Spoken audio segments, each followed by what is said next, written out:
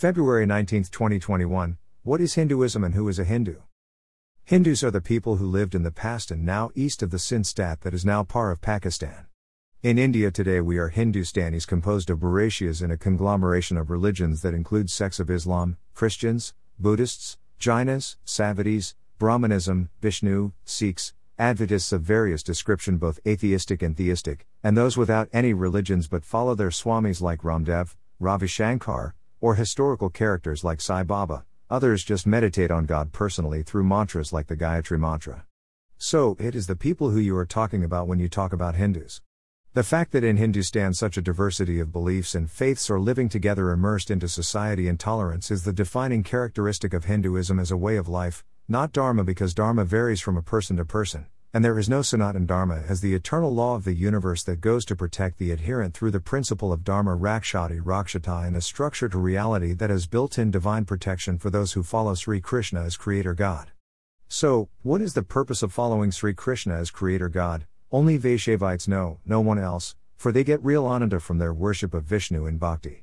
Some like ISKCON preach Bhaktivedanta. It may or may not be true, who knows. My path did not take me there, although I considered it. Vaishnavism is immersing oneself into creation, not to God as Vishnu, nor to Sri Krishna as the Creator. In other words, Hindus are a diverse lot. You find your own path in life. This is all I am willing to promote about Hinduism.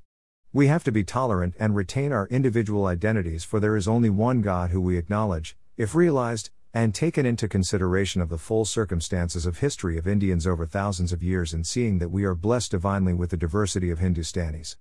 That diversity has always in the past generated prosperity and a civilization that has held us together as a nation, because the nation in diversity is creative only from an unbridled promotion of free thought and the expressions of all citizens as individuals from their individual beliefs and practices that is respected by others in society, and learning from each other as living proof examples of what raison d'etre has worked for them.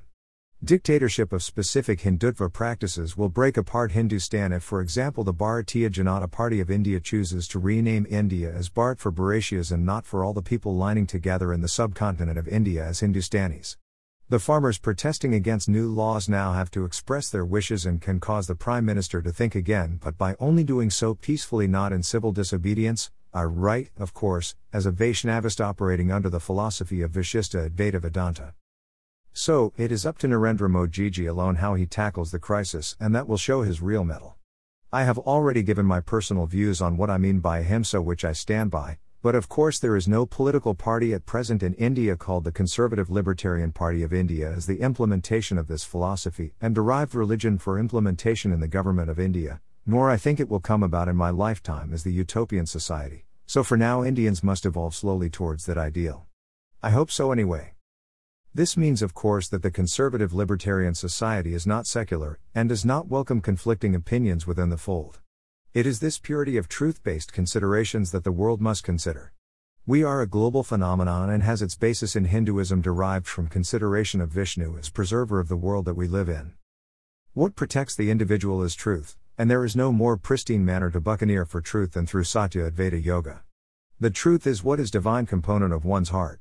It searches truth through truth accommodation, a self-fulfilling conception in the practice of this specific kind of yoga. This is what made me survive in Brahma nature. For example, is India a Hindustani name for those who live in the subcontinent as Hindus? And today it is not Bharat either.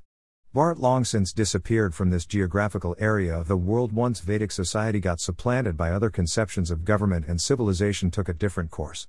Although there were countless efforts through sages to revive the essentially Vedic idea with summarized concepts of Vedanta, from the Upanishads, to Bhaktivedanta in more recent time, Vishnu was never again worshipped into one's living conditions individually or collectively. The Dharmarashtra that is created from the worship of Vishnu cannot be bettered in conception, and this is what history of India shows to a scholar. It is the exception that makes the rule, and I am today still alive in relative comfort, living the perfect happy family life here in the United Kingdom after I went after truth over a 23-year period of my adult life, still in my Shanti Niwas in happiness and Ananda. What more does anyone wish to know? If it was possible for me, it is possible for anyone to do the same. It was a yoga that delved into the intricacies of the Prakriti of Sansar, to formulate finally the full framework and details of conduct in the philosophy of Vishishta Advaita Vedanta, with its katas, kanun, niyams all elaborated and exposed. I did this without any help from any source of guidance on yoga to find the means to search for the truth in Satyagraha.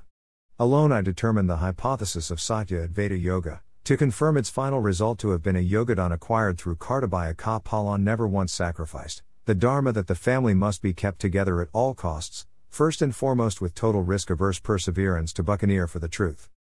Are you understanding any of this?